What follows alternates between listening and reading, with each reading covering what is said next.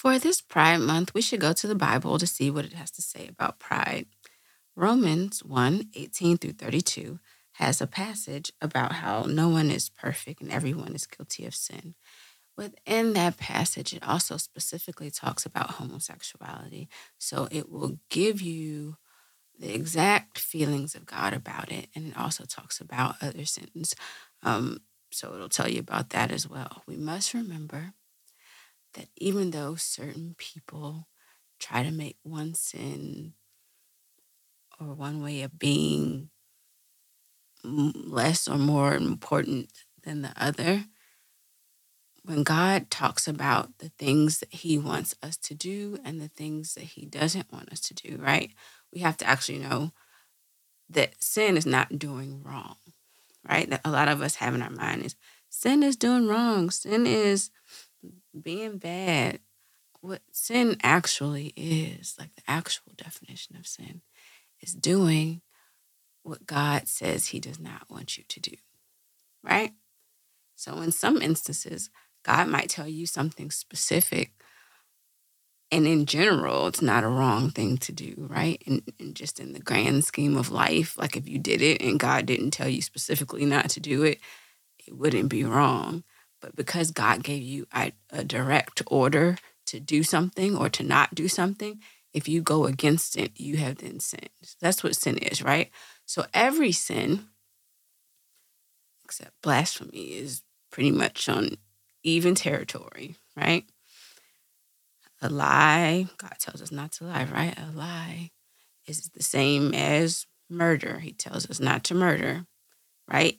In our world, we put more weight on the murder than we do on the lie. Hence, it's a whole bunch of people running around lying left and right, tell lies every day, all day long, and they think it's cool. But lying to God is just as weighty as murdering someone, right? So anything God tells us not to do is awful. Think about it. Think about it. Think about it. Adam and Eve simply ate a piece of an apple. They didn't eat the whole apple, as far as we know. They took a bite of it. And that caused the whole world, every single human being from then on, to be fallen. Eating an apple is not bad. But because they ate the apple, or actually, I'm falling into the trap as well. Adam and Eve we weren't told that they ate apple, right? A lot of us think that they ate apple because when we are told the Bible story, they show a picture of an apple in the book, right? The Bible tells them not to eat the fruit from the tree of the knowledge of good and evil. It doesn't say apple. So that is actually a little sneak peek of how we can be easily deceived. But Adam and Eve ate a piece of the fruit from a tree that God told them not to eat from, and that cursed all of mankind. So that is like a awesome example of how sin is simply doing what God tells you not to do or not doing what God tells you to do, right? So in Romans 1:18 through 32, Apostle Paul is speaking to the Romans, and he's telling them that every man has sinned. Every man has done something that God has told them not to do or hasn't been obedient when God has told them to do something. So he, in this passage, is breaking down why he says that. All right? So it is always wise to be as informed as possible about your decisions and about what you do in life in general, about life in general. So I'm going to read to you what the Word of God has to say. And then it's up to you. It's always up to you to think about it, decide how you want to incorporate it in your life. So God does not desire to force anything on you. Your will is your own. As a pastor I've heard said it, God is a gentleman. He doesn't force us to do anything, right? Always remember that. Society, Satan, they definitely force stuff, or they try their darndest to force agendas and ways of being on us, right? But God doesn't operate that way, right? So God's job, Jesus' job, the Holy Spirit's job, any disciple of God's job is simply to make you aware of God's opinion so you can make your own informed decisions. And before I read this, and before you go into defense mode, I'll warn you, it'll get a little harsh sounding. But right? But just keep in mind that the only perfect person to ever walk the earth is Jesus Christ. So this isn't about labeling someone as or shaming someone as a sinner, because every person has sinned. So we are all sinners. Plus, remember, God informs us. Why? Not to shame us. It is not in God's character to shame anyone. He is in the teaching business. He is not in the shaming business. So when God tells us something, when God reveals something to us, it is not to shame you, to put you down, to make you feel bad. When God reveals something to you, whether it be through the Bible, whether it be through someone like me who is telling you something that perhaps you didn't know, perhaps you didn't remember, right? It is not to hurt your feelings. It is not to make you angry. He is revealing it to you so that you can be aware, and then you can from what you have learned, start making the right decisions and stop making the wrong ones, right? All right? So in life in general, since we all are sinners, the goal is not to stay the same, to stay in our ways. The goal is to learn and learn and learn and learn about God's will, what He wants us to do, and to do better, right? We have to recognize when we need to make a different decision. So we need to pay attention to what it is that we already do, right? And then we need to change according to God's word. How do we know what God wants? We have to read the Bible, right? So right now, I'm going to read to you Romans 1:18 and 32. And this is the CEV version of the Bible. So this passage is titled, Everyone is Guilty. From heaven, God shows how angry He is with all the wicked and evil things that sinful people do to crush the truth.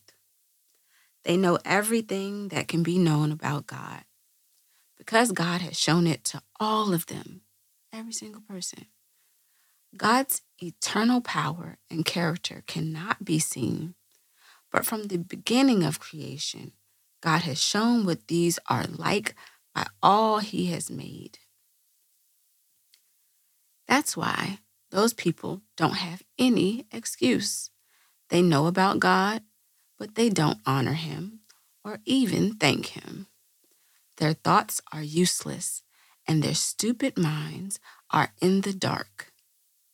They claim to be wise, but they are fools. They don't worship the glorious and eternal God. Instead, they worship idols that are made to look like humans who cannot live forever and like birds, animals, and reptiles. So God let these people go their own way. Look at that. God's a gentleman. He's not going to force you, right? He'll let you do your thing. He let these people go their own way. They did what they wanted to do, and their filthy thoughts made them do shameful things with their bodies. They gave up the truth about God for a lie, and they worship God's creation instead of God, who will be praised forever. Amen. God let them follow their own evil desires. Women no longer wanted to have sex in a natural way, and they did things with each other that were not natural. Men behaved in the same way. They stopped wanting to have sex with women and had strong desires for sex with other men. They did shameful things with each other, and what has happened to them is punishment for their foolish deeds. Since these people refuse even to think about God, He let their useless minds rule over them. That's why they do all sorts of indecent things. They are evil, wicked, and greedy, as well as mean in every possible way. They want what others have, and they murder, argue, cheat, and are hard to get along with. They gossip. What is gossip? Talking about other people, especially when they're not in your presence, right? They say cruel things about others and hate God. They are proud, conceited, and boastful. What? What is this month called? Pride Month. They are proud, conceited, and boastful. See, the devil is slick, right? He does stuff that for sure counters what the Word of God says. But because we don't read our Bibles, we don't know what the Word of God says, so we don't catch what he does, right? He does a lot of hiding in plain sight type of stuff, right? This is called Pride Month. What is it saying? They are proud, conceited, and boastful, always thinking up new ways to do evil. He's telling you that he's trying to get you to go against God. It is Pride Month, right? These people don't respect their parents. They are stupid, unreliable, and don't have any love or pity for others.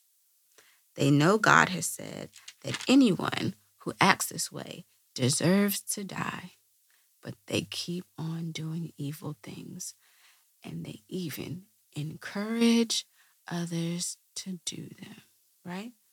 Why do they deserve to die? Because the Bible says the wages of sin is death. So they're just echoing something that they said earlier. So what does that mean? When you don't do what God says, or when you do what he tells you not to do, it will lead to death. Sometimes it will immediately lead to death. Sometimes it will eventually lead to death. But it will lead to death. What did God tell Adam and Eve in the garden? Don't eat from the tree, right? Or you will surely die. Did they die right away? Did they physically die? Did they pass away as soon as they took a bite of the fruit? No, they still were alive, but something in their soul, something in their spirit died, and they were cut off from paradise, right? So you will surely die. Sometimes it manifests itself as you're going to be dead, like your body will die, right? Other times it manifests as you will be cut off from blessings and God's protection and God's provision, and you will leave yourself open to attacks from Satan and his spirits, right? What does that look like? Maybe you'll get sick. Maybe you'll be very prideful and angry. Maybe you'll feel sad and depressed all the time, right? But you will be left open for attack because you are living in a way that God actually either, told you not to live like, or you're living in a way that is not what God told you to do, right? It can go either way. And what does the last part say? They keep on doing evil things, and they even encourage others to do them. What is Pride Month? It's basically a huge advertisement for a lifestyle that God is telling you specifically not to live, right? It's an advertisement. It's like, look at this. We're having fun. Life is good. You should join us. Be our ally. Be part of the lifestyle as well. Celebrate with us. Celebrate these things that God is specifically telling us not to do. There's a lot of people out there that says, God doesn't say you can't be a homosexual. The Bible says this and this and this. Well, the Bible also says that there will be a lot of false prophets in the end times. And what are the end times? I've been hearing, the end times are coming since I was little, right? Well, the end times are actually already here. And the end times started with the crucifixion and ascension of Jesus, right? Since then, this has been considered the end times. And it will last, from then, the ascension, all the way to the events of Revelation. That whole thing is categorized as the end times. So the Bible says in the end times, there will rise up a ton of false prophets. What is a false prophet? It's a liar, especially a person who is claiming to speak the word of God, but they're either adding to or taking away from what God is actually saying. That classifies you as a false prophet. The Bible says, do not add to or take away from Scripture. It specifically says that. So in these end times, when people are trying to convince you that it's okay to live a homosexual lifestyle, that God is fine with it, that the Bible doesn't say anything against it, right? That it's out of your control, you can't do anything about it. They are false prophets. And I don't care what their reputation, title, position. I don't care if they're a pastor of a mega church. I don't care if they've been pastoring for 60 years. If they're telling you that it's okay, then they're not telling you what God says, and they are a false prophet, right? You have to watch out. You are responsible for yourself. Once you know better, you have to do better, and you are accountable for what you now know. If no one told me not to touch fire because it will burn myself, and I burnt myself, you can't be like, well, that's what you get. You shouldn't have touched the fire, right? Because I didn't know. But once someone says, don't touch fire, it's hot, it will burn you, you will get hurt, and I reach out and touch the fire, guess what? It's kind of what I get. I was informed, and I did it anyway. Once you know better, you are now responsible for what you know. You are now in a position where you will be held accountable for what you know. You cannot claim ignorance as a defense any longer, right? So we can see in the scripture, Romans 1:18 and 32. And I encourage you to go read it for yourself. Read it in all types of translations so you know exactly what it says, right? But we can see exactly what God feels about people's sinful nature in general and the section about homosexuality. We can see exactly how he feels. So the next time someone says to be a homosexual is not a sin, not something that goes against God's will, you know for sure that that's not true, right? He didn't say it in a way that was mysterious, that was coded, that was hidden. He explicitly told you how he felt through the Apostle Paul in that scripture. It's not open for interpretation, right? So when you think over what you just heard, look at it from different viewpoints. It's always wise to take something you learn and look at it from different angles, not just from how you feel about it or how it touches your life. Look at it from different viewpoints. Think over what you're doing, over your past and current experiences, and think about what Scripture says in regards to how you're living your life, right? Compare how you're living your life to what Scripture says. Think about what that passage of Scripture made you think about as you heard it, or think about what it makes you think about when you go back and read it for yourself. What emotions does that Scripture make you feel? Are you feeling convicted? What does conviction feel like? Conviction is like that, I don't want to say guilty feeling, but that's what most of us label conviction as. When we have that, like this type of feeling of guilt, right? Like we do something to somebody and we know we did it. They don't know we did it. Nobody knows we did it, but we got this feeling of guilt.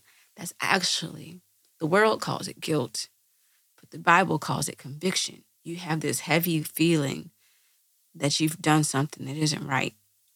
So are you feeling convicted when you hear the words in that scripture? Are you feeling that, oh, I hear what God says, but I really want to do what I want to do? Or I hear what God says, but I've been doing it so long, I don't know if I can stop doing it. Is that even an option for me? Can I stop? Can I stop and live my life differently now after all these years? Right? Does this bring up painful memories or shameful memories? A broken heart, mistreatment, abuse, exploitation, rejection, neglect? Does it make you think about those type of things that have happened to you in your life, right? God's word has something to say about absolutely everything that we feel. and every experience that we could possibly go through. We heard what his word had to say about sin in general and homosexuality specifically. But if what you learned made you feel away, may I suggest that you see what God's word has to say about how it made you feel. Go get you a Bible with a concordance. If it made you angry, go look up anger. If it made you sad, go look up sadness and read the scriptures about it, right? If it made you confused, go look up confusion and read the scriptures about that, right? Think about how what you heard made you feel. And then go look up those feelings in the Bible. Go farther with God. Don't let your emotions about what you heard stop you here, right? That is not the point. Like I said, God is not in the shaming business. Satan is in the shaming business, right? And how is shame different from conviction? Conviction is you feel this heavy feeling about what you're doing because God's trying to encourage action in you. He's trying to make you aware that, this isn't what I intended for you to do. And I need you to go. If you don't know what you're supposed to do, go read it in the Bible so you can figure it out and then do that. Or if you do know what you're supposed to do, just stop what you've been doing, stop what's making you feel convicted, and then do what you know you're supposed to do. Shame, on the other hand, is different. Satan likes people to feel shame because shame is like a state that wears you down, wears down your defenses, and it makes it more easier for him to attack you. Shame is like the feeling of conviction, but it's not for your betterment, right? It's not to make you aware that something's wrong and to do better. The point of shame is just to make you feel bad, period. Just there to make you feel awful about what you've done. And that's its only purpose, right? So remember, this is not about feeling shame. It's about recognizing conviction, understanding God's will. What is God's will? What God is telling you he wants or what God is telling you he doesn't want, right? And to go and live your life in a way that is pleasing to God. We also must remember the Bible tells us to test everything, except for it says don't test the Lord your God, right? But other than that, it says test everything. Don't blindly accept anything that you think, right? Did you know every thought that you think isn't even your own? The way the devil works is he has the power, the ability to plant thoughts. Him and demons, unclean spirits, they have the ability to plant thoughts in your mind, thoughts that you think are your own thoughts, right? They can't read your mind, which is interesting, but they can put stuff in your mind. So don't accept everything that you think. Just because you have a thought, it doesn't even mean that it's your own thought. See what I mean about God doesn't force anything on us, but Satan does. How does he force it on us? He forces it on us by planting the thought in our minds.